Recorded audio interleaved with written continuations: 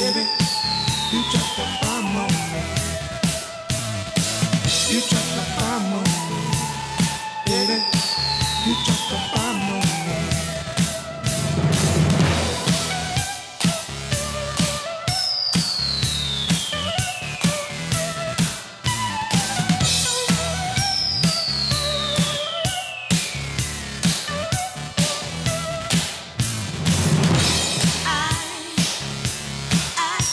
I'll say they dropped the bomb, Coach. I'll say they did, eh? Big time. What did Coach have to say about it? He must have had some stirring comments. Yeah, the same ones he said last week and 4 days ago and 2 weeks ago. Well, here they are. Much longer unless the team plays much better soon? No, I don't think about those things. Again, I try to stay right where we are right now. Again, you know, how we played good football this week against the Giants. You know, how do we fix some of the things that we got going on right now? You know, that's where my focus is, and that's where I'll be, you know, obviously the rest of this week. That's inspirational. Happy New Year. Here we are high atop the west side of Cherry Hill in the boardrooms at Grimley Financial for all things cash flow related. Coach, how you doing? You have a good New Year? Not bad. Very quiet, be honest Good. with you. Well, quiet's good. Bud, saw you a little bit over the New Year. Yeah, oh, it was very good. Nice very family good. dinner. Yeah, it's good. Happy New Year to everybody, and nice to have you on board. We'll talk about drop a bomb on me. Wow, holy Toledo. But before we react to that bomb, we'll go back to that in a second. I'm going to give you a multiple choice here today. Start the New Year off with variety. Okay, isn't that nice?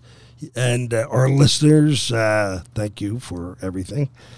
You may want to jot down a couple, just some notes here, because I'd like you to play along here, okay? So, drop a bomb on me. So, the biggest bomb, of course, would be the Eagles' loss to putrid Arizona, who talk about getting out-coached. Boy, did Gannon come into town out-coach, and we're going to talk about the onside kick, because there's a lot more in that onside kick than people thought. But back to the biggest. The Eagles lose to lowly Arizona, would be everybody's first choice. How about Alabama center Seth McLaughlin couldn't snap the ball in the shotgun on 85% of his snaps? How about that one? How about Arizona's Gannon making a virtually unprecedented decision to onside kick to preserve clock, not to get the ball. He knew his chances were only 9%, but to cut the field in half.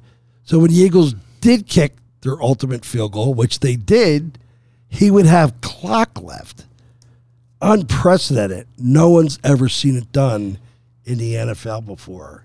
Or that Alabama had 11 plays for negative yardage against Michigan, or that Texas, with 40 seconds left and no timeouts, 40 seconds, no timeouts, they're going to run the clock down to 10, actually had 4 plays from the 22-yard line.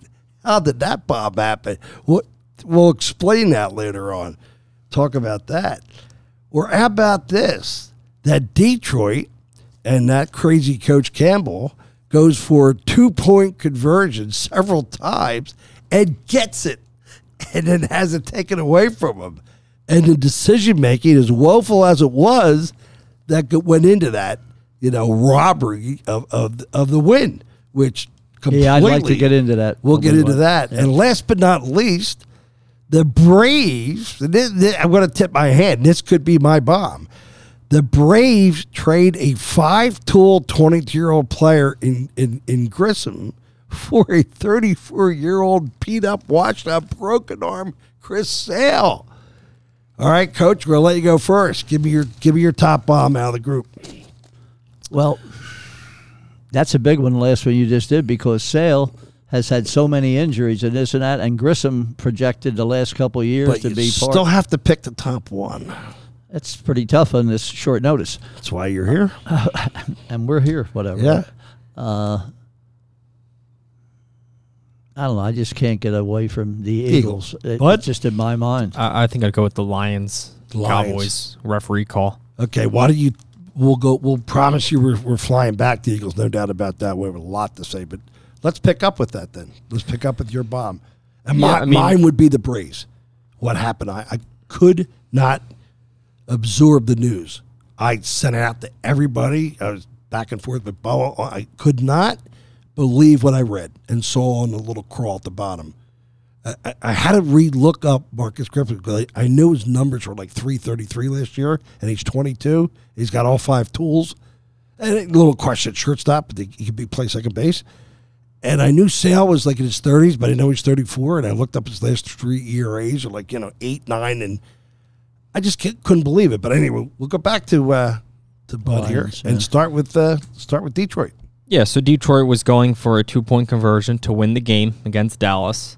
Would have been a 21-20 lead, and they got the 2-point conversion until it was called back when the referee, last name of Allen, called a illegal formation and an ineligible receiver. So the receiver who called the ball is the left tackle, and you have to declare yourself eligible. And the referee, Allen, said that he didn't do that. And then because he didn't do that, that also meant that the other tackle, Dan Skipper, was in an illegal formation. Basically, what happened was Decker, the tackle, said that he told the referee he was reporting as eligible. And the other tackle, Skipper, said that he didn't speak to the referee. And if that was all true, then Decker was an eligible receiver.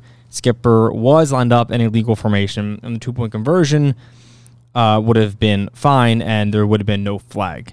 As is, though, the referee basically got confused Reports or said to Dallas wrong. Said, hey, to Dallas wrong about which guy actually talked to him and stuff. But if you watch the videos, all 3 of them go up to him. I think it was Skipper that goes up to him, number 70, I think, late, and didn't actually say something to him. Right. But he's close. Which he wouldn't have to, though, if he was he wasn't reporting eligible. He wouldn't have to go up to him. So basically what the rumors are, the NFL is saying is they're not blaming themselves. They're not blaming the referees. The NFL is blaming the Lions for camouflage. For like a camouflaging it. Yeah, good explanation, bud. Good explanation. Very good still. I guess the only question thing, and maybe this is a question more for someone who's a little more familiar with the rules than I am, but why is Dan Skipper, the other tackle, not the receiver on the play? Why is he going up to the referee at all? Well, if he's not reporting eligible, unless he wanted to report eligible to get the defense off guard? This is good. That's the only thing I don't know. If you get another podcast, I'm sure there's someone who knows. But if you get another podcast in the country that dives in as deep on this player as we're about to do, and I think we'll be right at the end of this thing, although it's a lot to unpack, I'll tell you that. Before you go, Coach, because I want to get you on this, the one thing that Chad forgot that, and very, very, very good, succinct review of that, was that Campbell, before the game, and this is usual and customary, gets to the refs and says, listen, here's my trick play package, okay? Believe it or not, we used to do that in some of the softball finals, too, about the fake bunts and all that stuff like that. Just the umpire would have awareness, so he's not, befuddled by it. And he tells them what they're going to do. And then during the game, the guy you're talking about, Decker, is eligible throughout the game. So now Detroit decides to add the element of surprise by putting 3, we used to call them fat guys, out there, okay, around the ref. The ref sees all this and then grabs from that the wrong guy and reports it to Dallas. And then all the chaos follows. That's how we see it. And now for the NFL to turn around and exonerate the crew when they reported the wrong guy because he never did check in, and 2 guys, to be clear, cannot report as eligible on the play. So we add that element of clarity to it. Coach? Well, if you remember, and it's really good, that Campbell did warn them ahead, and his words were, if it gets down to it, I'm going for the win and not a tie. So They should have been. And here's another thing, with number 70 coming out, the official Allen was already there with 68 and another player. He never looked at 70. He was taking a stride, and if you remember, he said, come back and said there were 2 fouls on that play. Number 68 did not report, and that number 70 was not covered. Well, it winds up where number 70, he came in and played guard on that play, so he automatically is not eligible, so that does not pertain to the play at all. And when you Look at him go, bud. and when you see 70 coming on, the referee's already made a stride to go tell Dallas who the eligible receiver is, and 68 was right in front of him and another player, and 68 said to him, probably, he said twice before in the game, reporting eligible. And now when 68 got interviewed later, he said, I don't want to cause any fuss, but I did exactly what the coach told me to do, which you read between the lines is to just make sure you report. That's why Camel was screaming so much at the end, is what to say, I told you that and this and that. So the official, I don't think you'll see that group working in the playoffs. And he covered their butt. Well, it's a mixed crew in the playoffs, just to keep everything on different- point. yeah. It's a mixed crew, not the same crew. Well, I don't think you'll see Allen there because hear you. I think I hear he's you. Stone out lied because I think 68. Well, nice job, guys. Nice 68 job. was right there in Allen's face when 70 was still 10 yards away. If everything we said, God bless us all, is accurate, we just did a really nice job on unwinding that thing, because I didn't hear ESPN or any show do what we just did.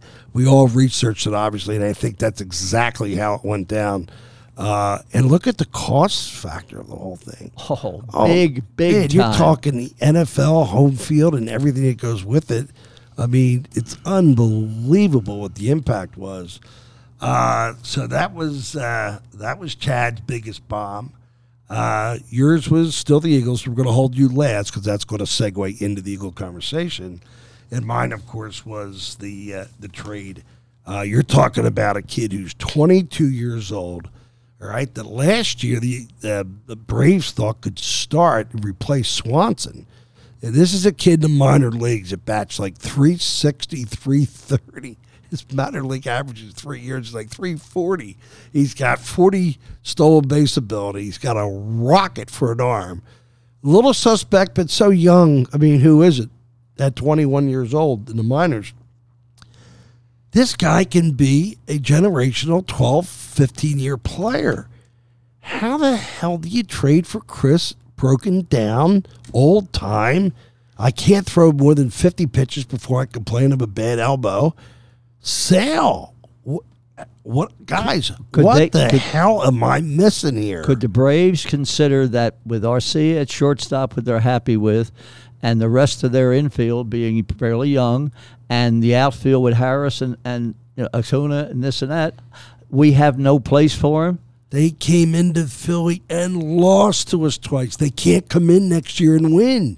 They're psychologically disadvantaged. They're crippled. They got to come in with a massive upgrade. So if you're not able to acquire the pitching vis-a-vis free agency, which it looks like that ship sailed, then what do you have to do, guys? You have to outperform your fair to middling pitching by having a 6-run offense. That's not Arcia. That's Grissom. If you put Grissom in and do the lineup, catcher included, we could do the lineup here, right? We know everybody. We know the catcher. We know everybody. All 9 guys hit. There's not one weak bat in the entire lineup. Arcia is your weak link, and it surfaced in the playoffs. So in my opinion, the Braves had to come at you with offense to beat you, because they're not going to fix their pitching. Sale's not the answer in the number 3 or 4 spot. And they're, other than Strider, it's a Ouija board and a rabbit's tail, right? Well, if you read between the lines too, Nola was their list. Oh, that was it. They wanted Strider, Nola. Oh, so absolutely. besides that, and that Kyle Wright from 2 years ago, they traded him, had the arm problem. Charlie Morton's getting older. You would think they would not be going after, unless maybe in the back of my mind, do they have such a great farm system that Grissom can replace? No. I'm intimate with their farm system. They've gutted it. They did, and they're all up now. Yeah, no, that Harris was in the farm. Grissom was in the farm, yeah. just shocking when I saw it. I couldn't wait to text Bo the second I saw it. And what Bo's response was, he's always going to be polite, Bo. And he said that, Sale can, I'm paraphrasing here, Sale can still get major league hitters out. Naturally, his question is, his health is a big, and he put question mark. We shall see. Very diplomatic, okay? Well, my pushback to that would have been, respectfully, Sale isn't getting hitters out because he's not on the mound. You can't get hitters out if you're not on the mound for 200 innings, right, guys? I just was apoplectic. And if Sale was a right-hander, that wouldn't have been taken. Sale is like a very poor man's Josh Hader, for lack of better words. Very They're good. thinking Very that good. way, Yeah, if the Braves want What do you do? Eat your friggin' Wheaties here? I mean, you're good at 2023, but it looks like new and improved at 24. You're right, Harry. I mean, Chuck. The Braves are looking for a left-handed pitcher that's going to come into Citizens Bank Park and try to get Schwarber out. When? In the playoffs? Yeah, that's what He they're hoping won't be for. there, bud. Right, well, that's what they're hoping for. That And means he so- pitched 200 innings, bud. Do you have him in front of you? Yeah, I Sale? do. Yeah, I know. He doesn't play. He pitched 100 innings Doesn't last play. year. He was out all 2022. He pitched 5 innings. In 2021, he pitched 40 innings. Come on, stop. He doesn't play. I guess 2021 was the shortened season, but You got rid of Grissom. yeah, he doesn't. Is that'll be there a 2020. slight possibility that Grissom might have been a problem in the clubhouse? He thinks he should be playing Well, more. I the don't Braves know. are saying we don't need Grissom offensively. They still had the best offense in baseball last year. We want to win a World Series, and we got to beat Philly. We got to beat Philly. We need a lefty.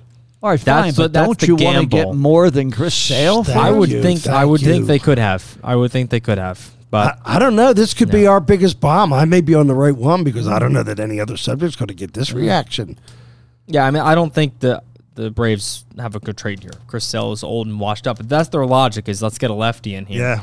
I don't think that a guy like Harper would struggle against Chris Sale in his current state. But he still strikes out a lot Yeah, of he guys. strikes I mean, out guys. He Chris struck out Sale is pitcher. the all-time strikeout per 9 Yeah. leader. What the guy the- what- has a give me- history of striking people out. But for the little bit that he pitched last year, you know where I'm going with this. Give me his K per 9, buddy. Last year, I'm going to guess it was about 8, 9, not like 10. We'll It see. was 11 last year. 11. Okay, what was the last 3 before that? Was it 11, 11, 11 type thing? 2022 it was 8, but only pitched 5 innings. Yeah, okay. Well, that was 11, then 13, Yeah, 13, he's a strikeout 13. pitcher, Yeah. and it was 11 last year. So the Braves are pouncing on the 100 innings, was it last year that he pitched? The Braves are saying he's back, and they're saying, we're ahead of you, Chuck. Our doctors, our medical staff says Sale's ready to come back and throw 180 to 220 innings. And if he does that, he's going to strike out 240, and he's going to be an absolute nightmare as a lefty. God bless you, Braves. Well, maybe God their bless you, thought man. process is to use him at the end of the game, but they don't have enough up front No, they pitching to don't. be thinking that way. No. Let's talk Eagles football. That was your bomb. Defend it. I'm with you on it. I'll tell you what, I made up a little phrase, and don't take it in the wrong connotation. It's TIT. It's for team in turmoil. Yeah. And they definitely are, and I think there's a whole lot more things going on behind where, like, Brown won't speak after the games, Smith, Reddick doesn't want to speak. He has lost the clubhouse, I think. Barrett Brooks put it great. Yes, I looked at last night, Eagles huddle. He said to Amy Fadul, he said, I've been drinking the Kool-Aid for 17 weeks. He said, it's done. I was completely fooled, and he was a big praiser all year long, and just that they've given up on it. Well, the one thing that this podcast was consistent about, and Chad and I went at it really good last week. That was fun, but we got a lot of good feedback on that. It's good to hear you guys fight. The point differential, which, by the way, anecdotally, I found something after that. Of course, Chuck couldn't wait to get out to his car and do more research on point differential after last week, and I found out, guess what? Point differential, more reliable than number 1 seed. Wow. How about that? Last 50 years, more reliable than the number 1 seed. Just take your top point differential as a predictor, and it'll give you a better ratio, reliance, than your number 1 seed. So the Eagles have not had point differential all year long. And how many games did they win where they got out-yarded by 120 yards? Comes back to haunt them, right? So they really never were the team that their record suggested they were. And it right? gives a little bit more credence to Chad 3-4 weeks ago using the word lucky, because it absolutely. applies a lot more right about now. So the point differential, when we were looking at it a few weeks ago, really it's it kind of showed the Eagles, it showed they weren't as good as their record indicated. And it kind of suggested they were going to lose or not play as good because in some of these games, because they haven't been all that good all throughout the year. And that's kind of what we're seeing the past few weeks, just sloppiness. I mean, they could have turned it around, of course, but they didn't. It just got worse and worse. Here's a stat, man. I sent it to Bud. I don't know if he has it up there on the grid, on the deck, but there's a stat, and it's in my phone, that shows that the Eagles were number 1 last year in passing yardage, or total yards allowed against them, number 1. And the last 5 weeks, they're 30th. Now, we understand there's been injuries. There is every year, right, to the defensive backs and all that stuff. But that's par for the course. They added the guys from Georgia, which everybody said it was unfair that the NFL would somehow allow the Eagles to get Georgia's best defensive players. And I understand the Eagles don't focus on linebackers. That's old editorial. How did the Eagles, let's just use metaphorically, how did the Eagles go from first to last on defense? I speak of in the last 5 games, they played the tougher teams, the true test. You don't see that. That's unprecedented. You don't see a team do a 180. Something glaring must be happening defensively. Is it the lack of linebacker? I mean, when you look at the linebackers' number of tackles it's always a linebacker that's got the 12 tackles. What is it? What am I missing? Is it the guys can't cover a lick in the backfield? They have a lot of injuries, right? I just think, with their lack of sacks this year, and I might be repeating myself a little bit from a couple of weeks ago, but they're rushing 90% of the time. They're not big blitzing. Well, the offensive team has 5 blockers and keeps a tight end at 6. So then you've also got to think that they started this year, or most of the year, losing 6 starters from last year on defense, okay? You got your middle lineman Hargraves and you've got Kaiser White and Edwards, the 2 linebackers.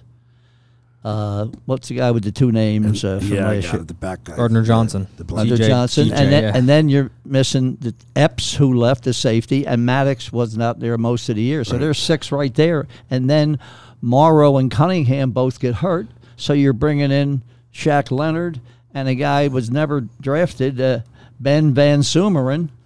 So you just have a lack of talent. So I don't think they're blitzing much because they're trying to protect their such a weak defense from the linebacker back. Right. But last time we looked at it, Bud, they were 3rd in hurries to the quarterback.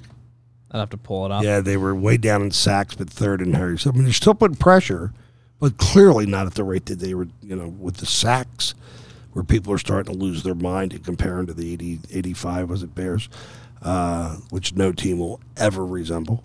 Eagles are tied for 2nd in hurries. Yeah, so there's the pressure. And I'm telling you, Coach, it's a mystery. I've tried to just dive in and get one thing. Of course, it's never one thing, right? Body of work and evidence is never that easy. Otherwise, figuring out the answer would be easy. But how do they go to last from first?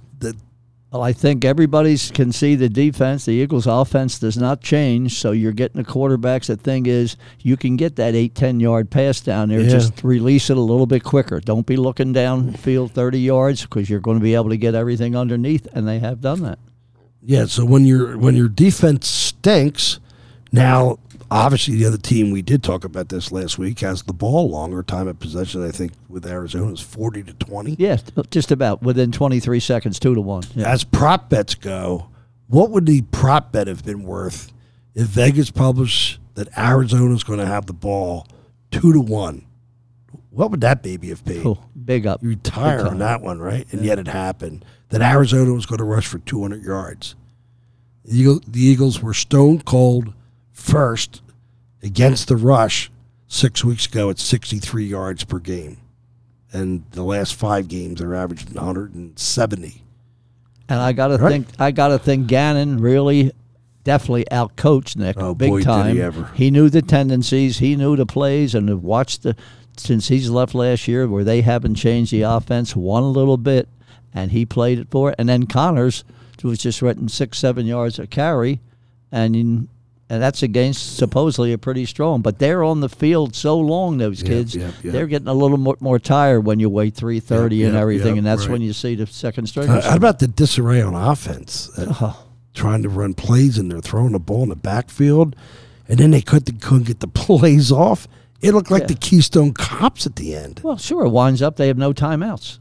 And that's so big to have a couple timeouts at the end where Andy Reid would be so proud. Yeah. Man, dear Bud, what's up, man? Do you see this? Well, if you look into the numbers, third down conversion, the Eagles' defense has given up successful conversion 46.6% of the time. That's the third highest in the NFL, only behind the Cardinals and the Seahawks. On fourth down, they're ninth worst, ninth highest at almost 56%. And that can be maybe a little confusing. The Lions are ahead of them. Yeah. There's not a ton of fourth down attempts. Yeah. But teams have gone for it against the Eagles, more than anyone. Second most. And then red zone percentage, the Eagles are the second highest. That's probably the biggest factor. Mm-hmm. They're at 68%. The opposing team is successful in the red zone. That means scoring a touchdown. Team reaches the red zone and scores a touchdown 68% of the time. That's big. Yeah. That's really high. That's really high. So that's a huge problem. If you're not stopping teams in the red zone, you don't have guys who are going to make those plays, then you can't be giving up those touchdowns. You should be having that average red zone percentage for most teams. It's like 54, 55%. We are at 68%. All right, so we have given the answers as to where there really is no puzzle. I stand corrected. It's here you go. There's your evidence. Slay's been out a few weeks, and Bradbury's lost a step. So you're talking maybe 8 different players. Yeah, I mean, keep in mind too. We're not intercepting the ball. We have 8 interceptions this year. Right, that's turnovers. 26th in the NFL. Right. So our defense, our opposing quarterback rating is 98. That's 4th highest. Right. So the quarterbacks are looking fantastic out there against us, and we're bringing some pressure, but when we're not bringing enough to account for the fact that once that ball is in the air, our defense is not doing anything. Right. So not doing anything. So sack wise, we just quite suck. We're not getting there.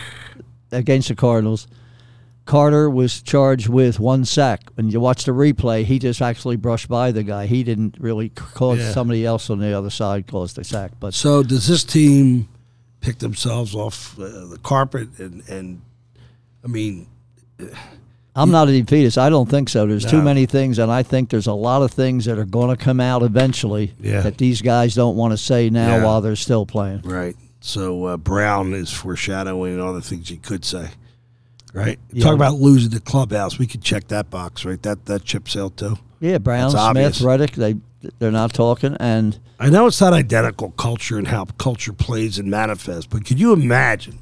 Picture this. You got to picture this. Bryce Harper sits in the dugout by himself, doesn't talk to anybody, doesn't talk to anybody after the game. He's just totally, malcontent. And that's what you're looking at in the Phillies, and it's visible to everybody with one of your superstars. That's basically what we got with this guy, right? He's never happy on the side. Hurts isn't happy on the sidelines anymore. There's no team chemistry on the sidelines. Hurts is very much an introvert on the microphone and when he's on the bench. Now, does that go over into the huddle too? I don't know. What do you think? You see guys banding together on the sidelines? Hey, Come on, man. Brady was always pumping up his offensive line and this and that. Mahomes, same thing. Yeah. Right? There's going down there, some type of bonding effort going on the sidelines. You don't see you're any of looking that. for that guy to be your leader. He's your man out there. And they paid him all that money, which maybe they did a year too early and maybe should have spent some of that money for linebackers. But let's talk about what Gannon does there. So he goes for the onside kick, and everybody watching the game on TV is horrified that he would go for a 9% onside kick right there. I text out to a group of my people, this is strategically really smart. Just kind of speculating at that point that that's why he would do it, Because I'm thinking the guy's smart enough to know 9%. And then sure enough, after the game, he comes out and explains it, that he just wanted to cut the court in half so the Eagles would score quicker. right? And the Eagles looked like they were definitely being satisfied with a field goal. Yeah, they really did, man. Two horrible plays, and then on 3rd and 20, does a little screen pass, gets 4 yards. So Right. they that was their thing. And guess what? Arizona just went right down the field like they did all day. So Gannon's saying his roll of the dice is that it won't be a touchdown. Even if it is, you get the ball back. But no, you trail, wouldn't matter. But what he's saying is we'll hold no field goal, and then we haven't punted yet today. So we'll get the ball back and go down and do what we got to do. Right. I just had a question here that you and I and Chad don't have much of a football background, but we could have played for the Cardinals yesterday because if we were punters, didn't have to get off the bench. What a brilliant call. What a, thinking out of the box call by Gannon there. Not only did he out-coach him the whole game, okay? But, man, I'll tell you, the Eagles do look so plain vanilla on offense and defense. Well, when Blankenship a lot of games is your leading tackler, that sort of tells you something that they're getting by the defensive line and the linebackers. Switching up here a little bit. Before we do, can the Eagles go on the road and win a road game? They're playing the likes of New Orleans or Saints or Saints, Tampa. right? Tampa Bay, possibly, but right about now, I have no confidence in them, and I'm a big Eagles fan, and I think both of you guys are your whole lives. Would you rest the players against the Giants? I would. You know what they say about that week off late in the season when you get that bye, right? It's a possibility, that's for sure.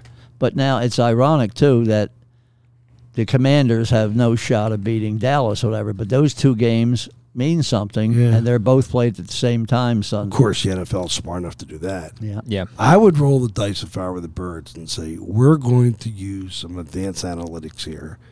We're saying, and the players agree, and their agents, that the week off is more beneficial than any other benefit we can derive from beating the Giants, assuming that a 13-point favorite Dallas Cowboys will beat the Redskins. We're going to give everybody an extra week to repair the achy knees and everything else. Pro football, what bodies are like at the end of the season. Give them the extra week, and I'm betting that would be way more strategically beneficial. Yeah, you're probably right. I just don't know if that. Well, they would never do it because Dallas could lose. What's that mean? And Sirianni's mentality is always. I mean, he was playing Hurts. Yeah, right. When we were losing against Dallas, there was 2 minutes to go, and he was still playing Hurts down like 20 points. Yeah, he's the kid to so play he's going to always put his full strength out there. Yeah, it's an interesting point because we're basically saying we're probably not going to win the division anyway. All Dallas has to do is win. Right. So rest up and let's go back healthy next week when we go into the playoffs and whoever we play. And it's a decent strategy because we're going to end up on the road anyway. Whether we play week 2, whomever, whether it's we're going to all roads can end up at San Fran. So we're going to end up being on the road. So why not just play it anyway? Rest up and start on the road and go beat the heck out of the Saints or Tampa. Well, I'm going to give you interesting strategy. Give you an example. Yesterday, McDaniel, Chad agreed with the me. coach of Miami. Right. They're getting beat by 30.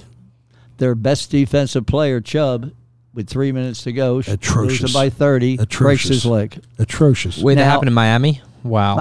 They're down 30. Down 30. Wow. Junk time. 3:09 to go, and Wow. Chubb breaks his leg. I know you can step off a curb, which they tell you, and the whole type thing, but shouldn't be out there. Wow. That's bad. Yep. That's bad. Are we ready to talk college football? Just a little bit. I want to go one more pro thing here that from my self-proclaimed wealth of worthless information. Right. That yesterday with Swift, I'm getting you in here now, right. with Here Swift comes going Miles. over 1,000 yards, it's the second time in the Eagles' history where they've had back-to-back 1,000-yard rushers. And the year before was... Miles Sanders. See that? I knew he'd know that. There was no doubt. I bet my life on that. The difference was Swift is at 5.0 yards per carry. Miles Sanders left But down. here's the difference, too. And the key to this question is it's been done one other time where they were not the same runner. So you might have had Shaggy McCoy with it. And that goes Wilbert's back to... one of them. You ready for this? For two names we know? Ricky Waters and Deuce Staley. Okay, yeah, makes sense, though. Yeah. How about that? Yeah. So all those other things... And neither one of those guys averaged 5.0 0 yards per carry like Miles Sanders did. Yep. Chad can look it up as we're. I know you'd like that. I highlighted that. Yeah. here. Would you believe, drop a bomb on me, would you believe that Alabama would have 11 negative yardage plays? Bama that goes straight forward and knocks you over, goes another 4 yards, stomping on your chest. Bama gets 11 plays for negative yardage. Well, I think That Bama speaks to a pretty active, hyper Michigan defense. They were flying around. that, and I think Alabama usually has, how can I say, a headier quarterback than they have. He's a great athlete, that young man, but he's not the typical Alabama quarterback, I don't believe. Yeah, no, I'm with you on that.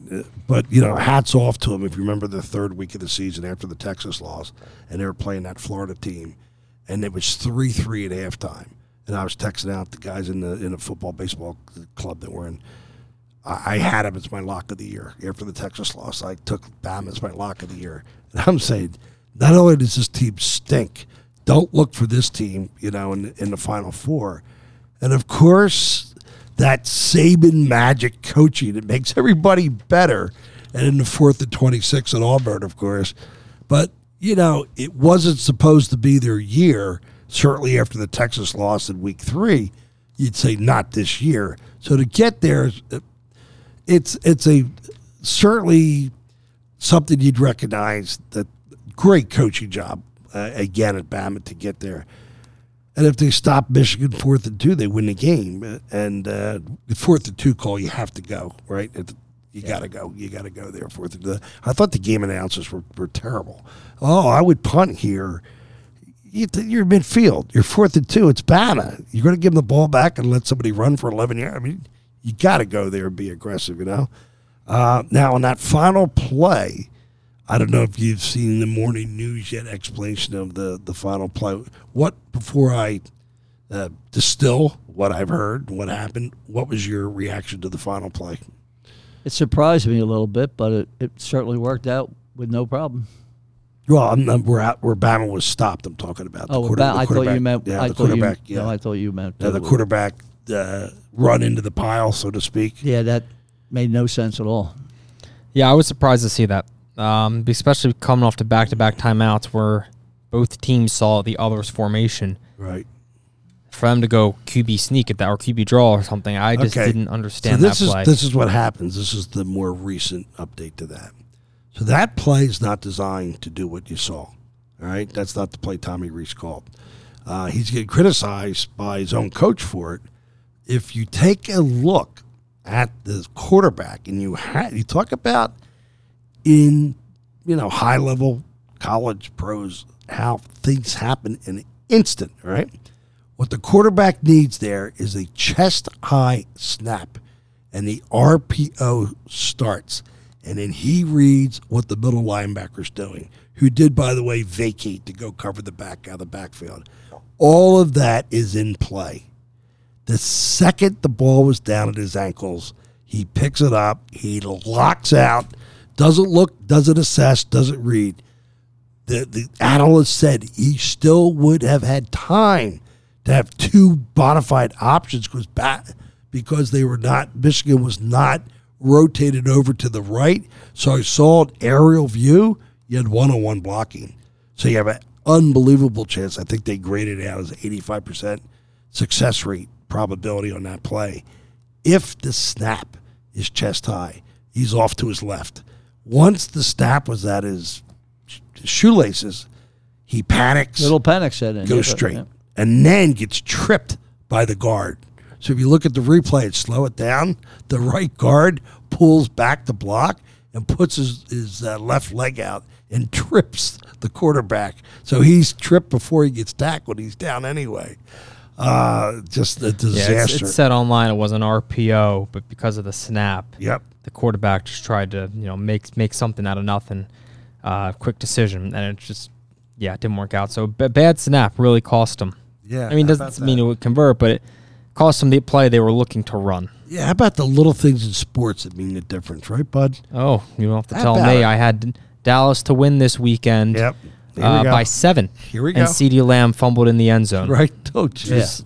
A weird rule, but, you fumbled 1 yard back, no big deal.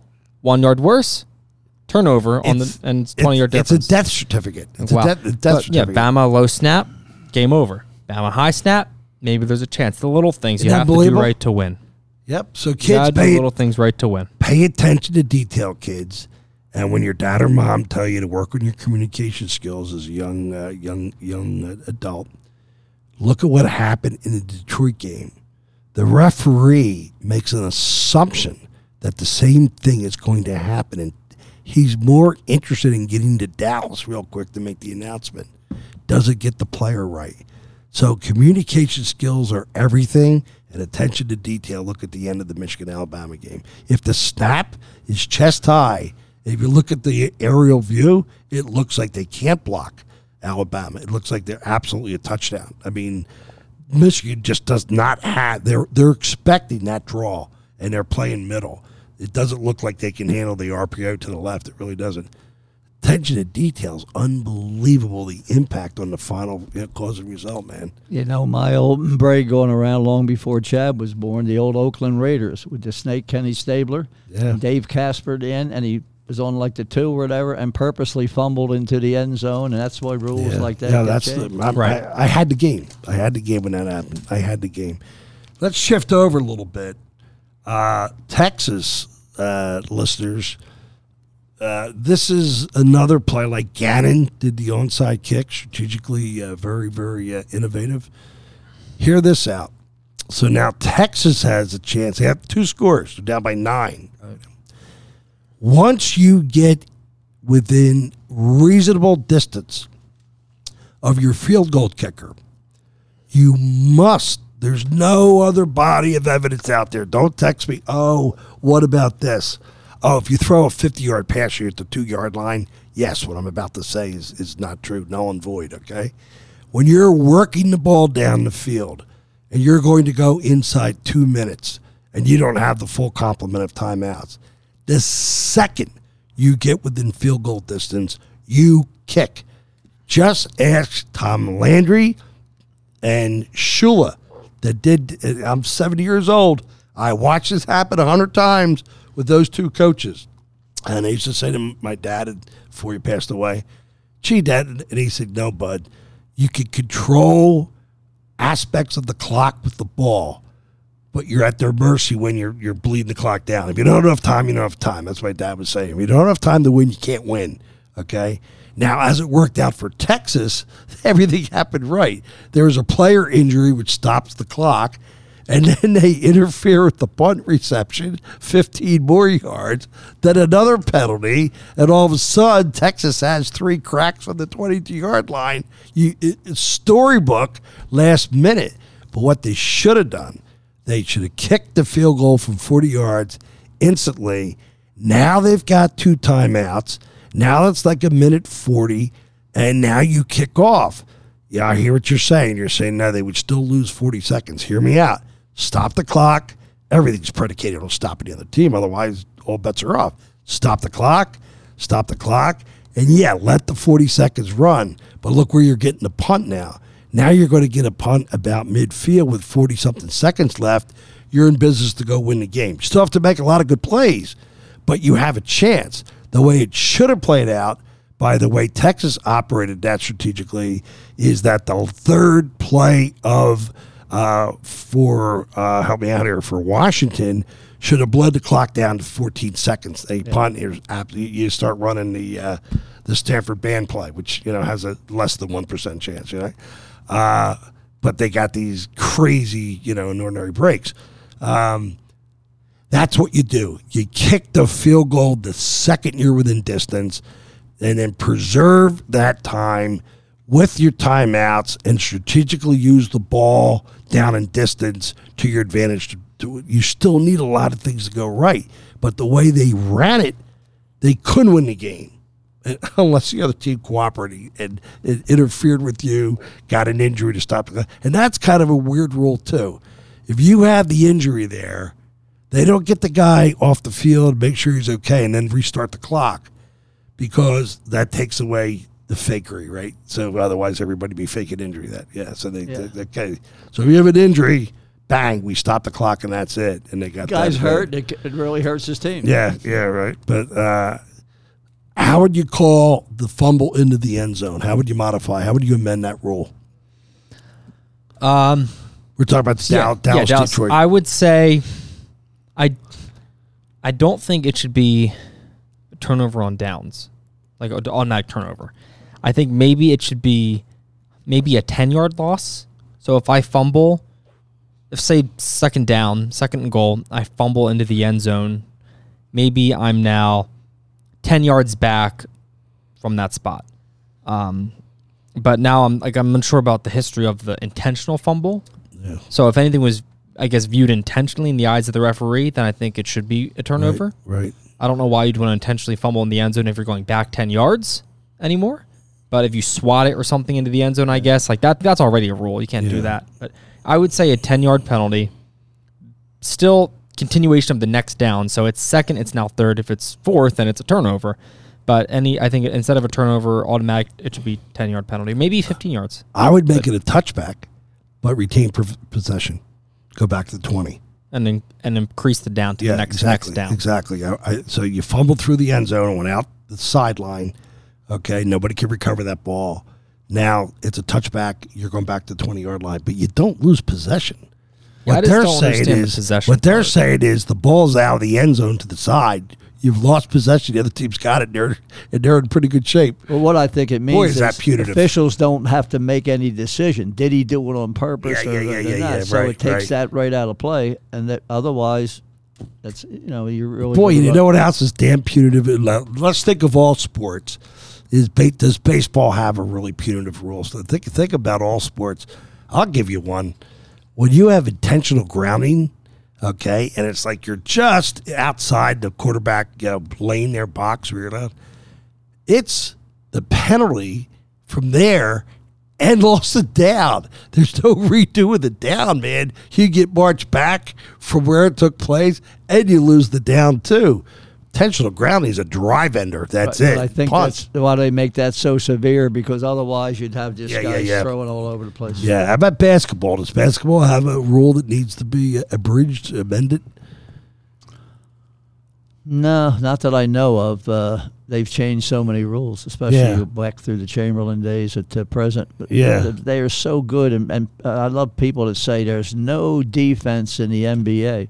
Well, those guys are hitting 28 and 30 footers like they used to hit 15 footers. They're so talented. I used to be really hyped up on looking for the 40% 3-point shooters. Now I'm seeing all of them are 40% 3-point shooters. And the kid Halliburton, he's like 45. Yeah, you see 45. 45 and goes 3 games and he had 23 rebounds one game and no turnovers. And how about my Villanova guards? We got like 7 Villanova guards all doing good in the NBA. That's unbelievable. There's 10 Villanova players in the NBA. DiVincenzo, he didn't look like he could last for a cup of coffee in the NBA. Yep. Now starts. The big Ragu had that big game and went pro, and he's made a lot of money. That's not unbelievable accolade for Jay Wright that he's got these kids in the NBA trained so well at Nova that they become star players in the NBA. Brunson and a lot of them with Jay Wright, he never got that 6'11" guy that's going to be one and done.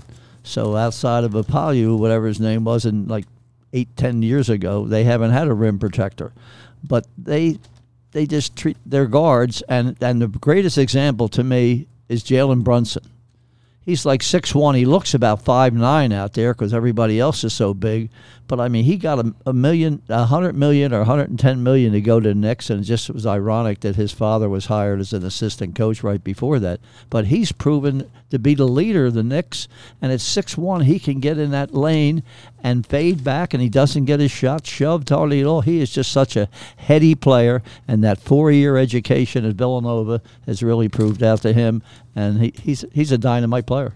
Switching gears back here a little bit, did you happen to see the Rutgers-Miami Pinstripe Bowl game? Some of it, yeah.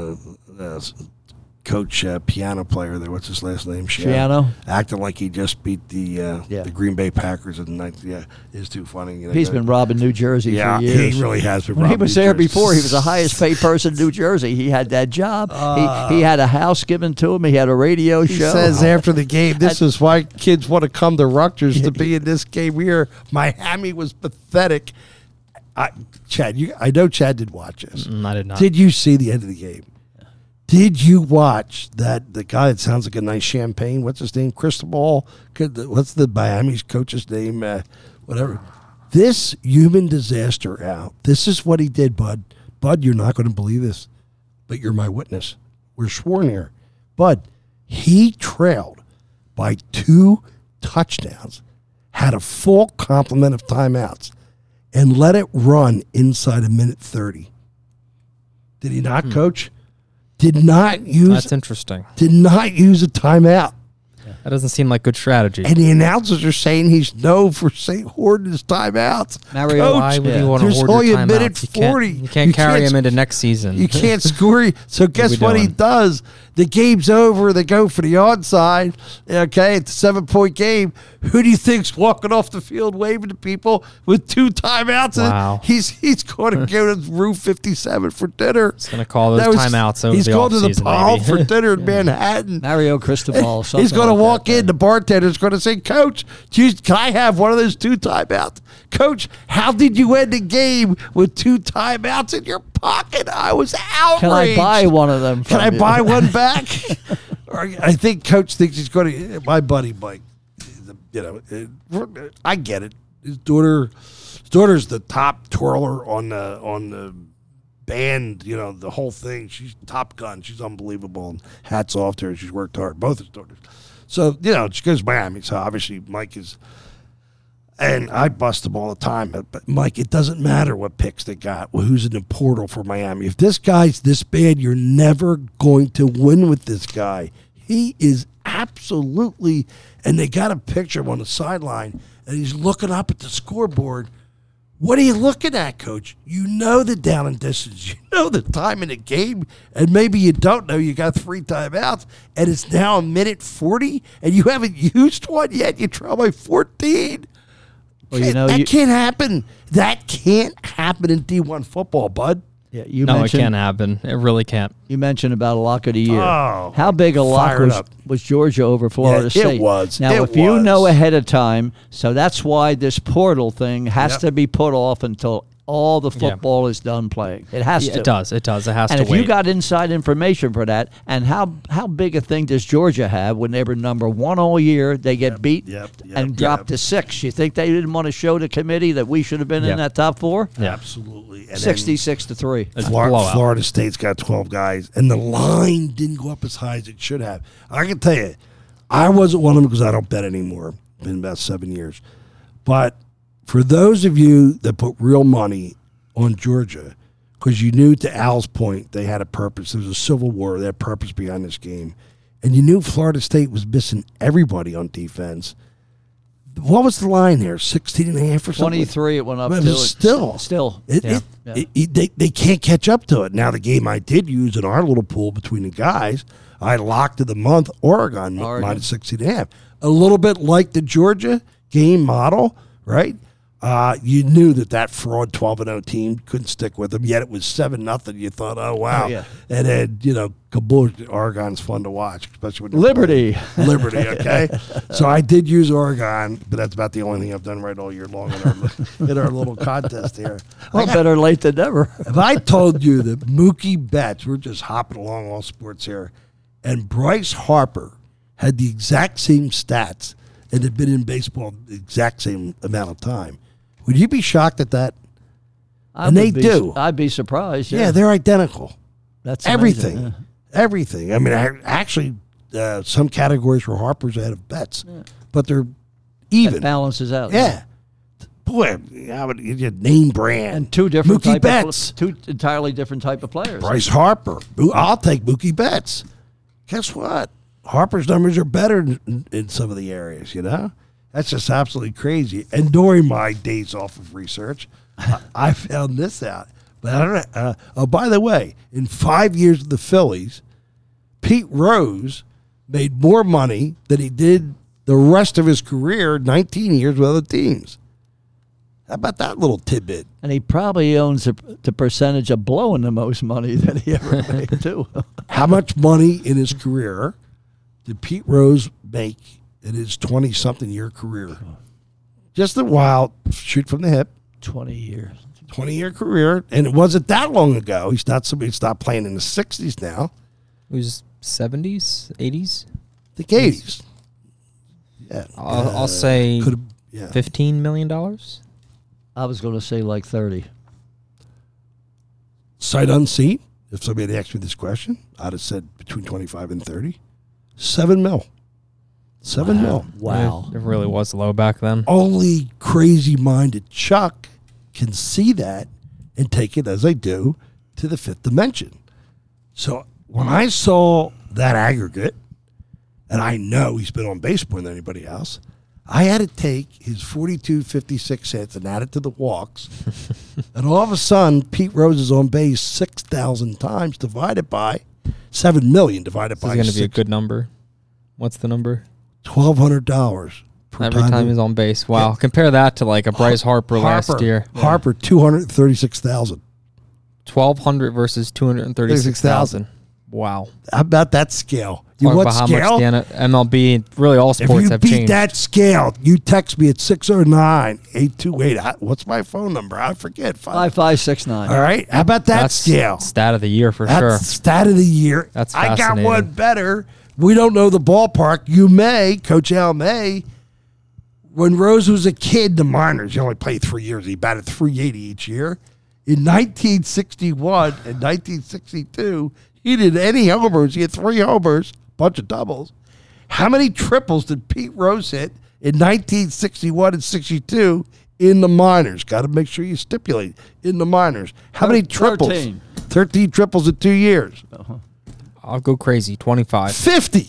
Wow. Wow. No. It's Charlie Hustle, How right? does somebody hit 50? And he only slid head first in 49. But already. Al, it's got to speak to a ballpark quirk dimension, Yeah. right? Yeah, definitely. What's he playing in? An Apple Grove? And you got to or- look up the ballpark. What I don't know yet. Can you find it while we're talking? I could try. Cincinnati's minor league affiliate ballpark. What year was it? Maybe 61, 62. Maybe Bo knows this. We got to get Bo on next week, and he'll probably say, "Oh yeah, they had coconut trees that were 500 feet away, and there was a chain link fence in front of it." And Rose used to hustle, get all. You can't have 50 triples in baseball in back-to-back years, and then he does have triples in the majors too, like 11, but not 50. You don't see 50 triples in baseball. It's not possible unless there's a tremendous quirk in the ballpark. Although I could not find that quirk applicable to other players other than Rose. So that kind of neutralized itself out. You see friends, family, loved ones. This is what Chuck does with 5 days off. And here's another one for you with Pete Rose. I won a thing on a morning show probably 15, 20 years ago. They were talking about interaction between any two Philadelphia athletes. I said, well, Pete Rose hit one grand slam. His career was off Dallas Green, and then they argued about it for years and years. So, and then you went back to money. I saw something a few weeks back when Joe Namath, when the Jets won the late 60s, won the Super Bowl. Namath contract was $400,000 he signed for, the largest in sports. Yeah. In, So, looks like it was Al Lopez Field. Sounds familiar.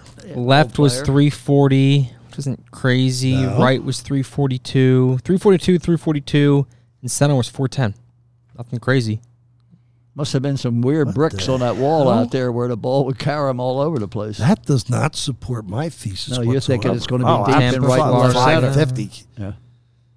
It was a yellow concrete facility termed a squatty dinosaur by a local newspaper, That's good research, bud. used by the Tampa Tarpons. Wow, that's fantastic, bud. Good catch, my man. Wow. But I now got to say to Bo, how did Rose have 50 triples in 2 years in the minors? And Bo is going to type back one word: Hustle. hustle. Yep. He came out of the box flying every single Every time when nobody else was down Yep. there, right? But still, Al, Oh, yeah. It's, they're professional kids trying to move up. They just don't let you have third base. well, if they give you the 50 as an over and under, 99.9% of people are going to definitely go under. And yes, fans, I did check my math. I always double down on my stats. It's unbelievable. That's got to be time, bud. That's all. It's time. Is it time? Rant, rave, pass. Happy New Year. What do you got, Coach? Well, I got the Philadelphia Eagles. I'm just so tired of Nick with his standard answers I keep at between this and that. We got to play better. Andy Reid all over again. He has lost the clubhouse, I believe, and I don't know about his longevity factor where you wouldn't be saying that a little while ago. I hear you on that 100%. Haven't heard anything from Howie or Lurie on this either. No, but you know what's going to save his ass? You go playoff, Super Bowl, playoffs 3 years in a row. You don't want to see those guys. But offsetting that's what's going on in the clubhouse. And that's what was happening with Chip Kelly. The clubhouse was just total chaos. And Lurie likes harmony. Lurie likes all players to attend the holiday party. Do you remember when Chip Kelly bitch slapped him and opted out of the holiday party? I bet you can't name where it was. It's a good one, 2nd Street. You know, I don't know. Philly Bookbinders, like you do. old original Old Bookbinders. original, And yeah. Lurie had the Yeah. whole 2nd floor and everything. And Chip Kelly tells him he's not going to be there. And Lurie was apoplectic and made the decision that night. That comes from a very reliable source. Okay. And I can't say who, can I? No. You know who he is, right? You know, good-looking kid, right? Dad was a Provident Eagles guy. Yeah, that guy. I got some inside stories from him that I can't share. I'd love to tell how it all ended with the Eagles. Anyway, can't do. I just think the NFL, you are disgraceful in many ways how you operate as a monopoly. Of course, you are a monopoly. There's no other NFL. But, I mean, not just from a cost structure, but to allow that Detroit robbery, thievery to take place. You know what you do there? You stop the game, you intervene, and allow it to go to New York. Stop with this. It's not reviewable bullshit. Pardon my language. Keep the show G-rated, right, Coach? That is utter nonsense. Get the gosh darn call right. This is deciding not just home field. How about the revenue for Detroit? How about the home fans that have waited so long? 30 years. Okay? Get the damn call right. So you call the commissioner, you call New York, you put him on a conference call, let Chad facilitate that. He's very good at combining multiple people through the Grimley call box. And you say, what happened here? And then the refs report that they got the guy wrong, and then it stands. But here's the problem with that. Once the refs declared the wrong guy, then you can't allow it, because the defense to that from Dallas is, wait a minute, you put us in jeopardy by you saying that. We didn't cover him. Right? Does that make sense, Chad? Yeah, Yeah. I think so. So you can't do it that way because you deceived the defense by the refs call. So you couldn't unwind it then. Well, like I said, the That's ref just was wrong bad. right It's bad. away, saying there's 2 fouls on the play, and the number 70 playing at the guard automatically right. cannot be eligible. So Yeah. he didn't let you know that then, and there's no need that you, like you said, whether it took 5 or 10 minutes, it has such ramifications as how it comes out, not only Right. to the betting world, but the Lions with the playoffs, the whole thing. Yep. Then you know what you do then? You just overrule the rule. That's all you do. You just say, the coach explained it to the refs before the game.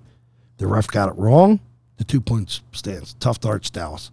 If it's got to be tough darts, somebody in that situation, all things being equal, okay, tough darts, Dallas. Detroit's got the 2-point conversion. Oh, you hate to think too that maybe Dallas got a little bit of a break there. Oh, on the installation Jimmy night Johnson, of Jimmy Johnson, Jerry like Jones that, right? started together at what was it, Arkansas? We had that the whole thing. Chad, you're batting third, a rare spot for you. I would say rant rave. I would go with rant on Nick Sirianni. I think he's lost the team. I don't think the players respect him like they should. Not saying they not like they should or did.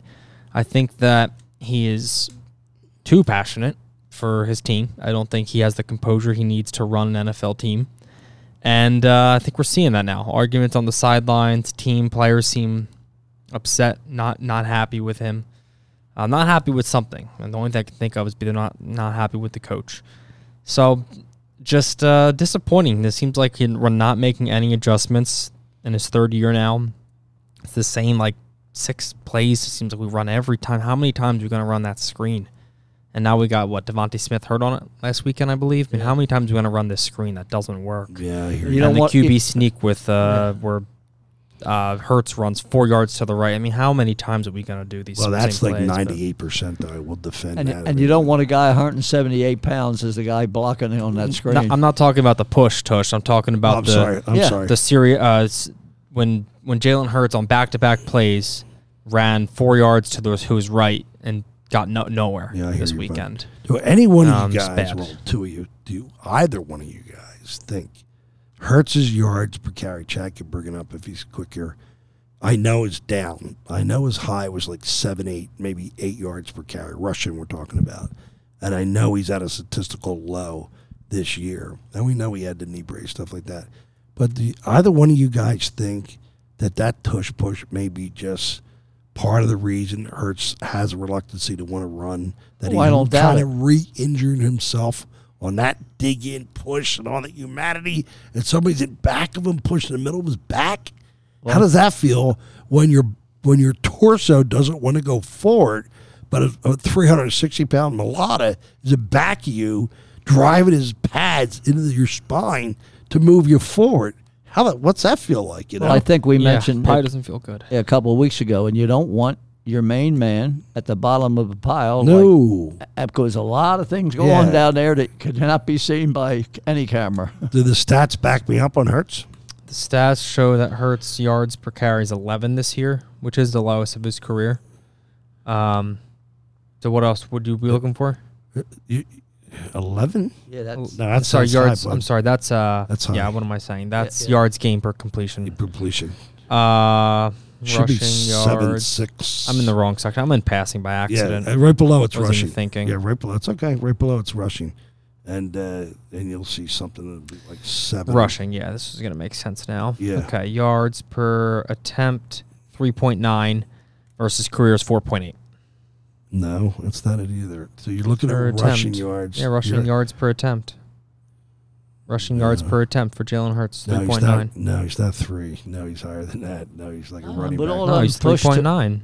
It's all them tush push, Chucks. That doesn't surprise me at all. yeah. And last year he was 4.6. Before that he was 5.6. And He a lot has of- 600 yards rushing this year on 155 attempts. Okay, And I mean, all those alright. tush pushers are going to destroy that.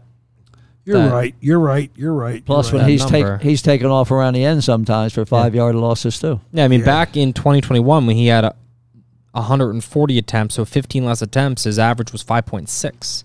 You're He right. had 800 yards almost. Yeah. 200 more yards. All right. So on he's 15 less he's- attempts. Indeed, he's 3.9 because of the number of attempts on that. Yeah, I got it. Yeah, he averaged 4.6 before that, 5.6 before that.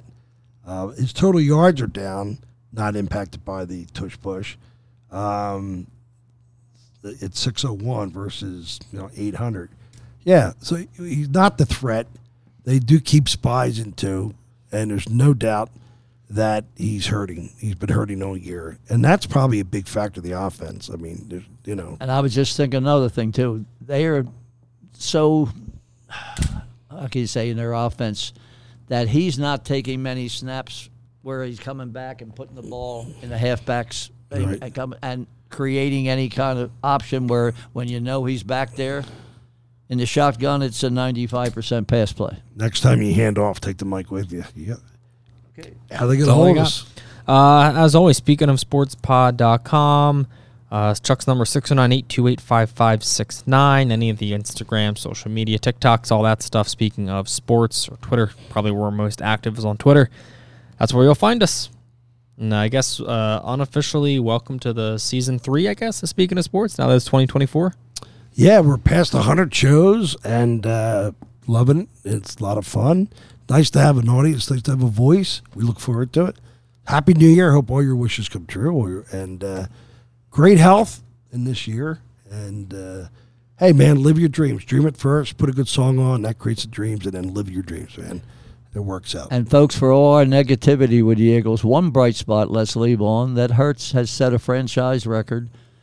36, 21 passing, and 15 rushing, total TDs in a season. So there's a positive if you want to take one. I don't see any positivity. I don't either, but Yeah, it but I sounds do love good. you. I do love you. That's a wrap. We'll be back next Monday. Bowl game. Oh, nope. There's a bowl game Monday night, right? I'm not sure. Yeah. The championship game's Monday night. Next Monday? So Okay. that probably puts us at a Tuesday. so we can include the 48 slip. The Washington Michigan game. Who do you like in that game? Let's go on record here. I've been a fan of Washington. I'm sort of like rooting for them, Okay. because I'm not a big Harbaugh fan. I Right. think something like that. But On this podcast, week 3 of football, I predicted, if you guys remember, that Michigan would win the national championship. I got reminded of that over the weekend. A couple people were upset that I gave the bet out last night on Bama. And that is contradictory. You know why I did that? I didn't expect Bama to be in the Final Four this year, as I said earlier. Once they made it, Saban has a month to coach, and it looked like Bama was the right pick. Although Michigan statistically, box score, won, by a lot. They took it to Bama. And the 11 negative plays and all that stuff, proof in the pudding. But I do like Washington to upset Michigan. I do. Even though I said I thought Michigan was going to win a national championship way early. I want to go with Washington. you give that kid time to throw, he'll pick you apart. You know what? I want to stick with my guns. If I said it week 3, week 4, like Michigan, that was after they beat OSU, then I'm going to stick with it. Good, bud. I'm rooting for Washington, but I think Michigan's going to win. Yeah, I'm Michigan, too. I'm Michigan. It's their Let's time. just hope for a good game. With that quarterback for Washington, it should be, and their receivers, man, they are elite. Phoenix, he is fun. He's tough. He got a that's great really arm. good.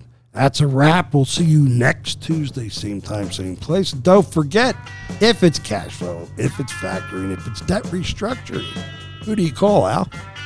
Well, you call Mr. Chuck Grimley from Grimley Financial would be my guess. We'll get you worked out. Peace. Have a great week.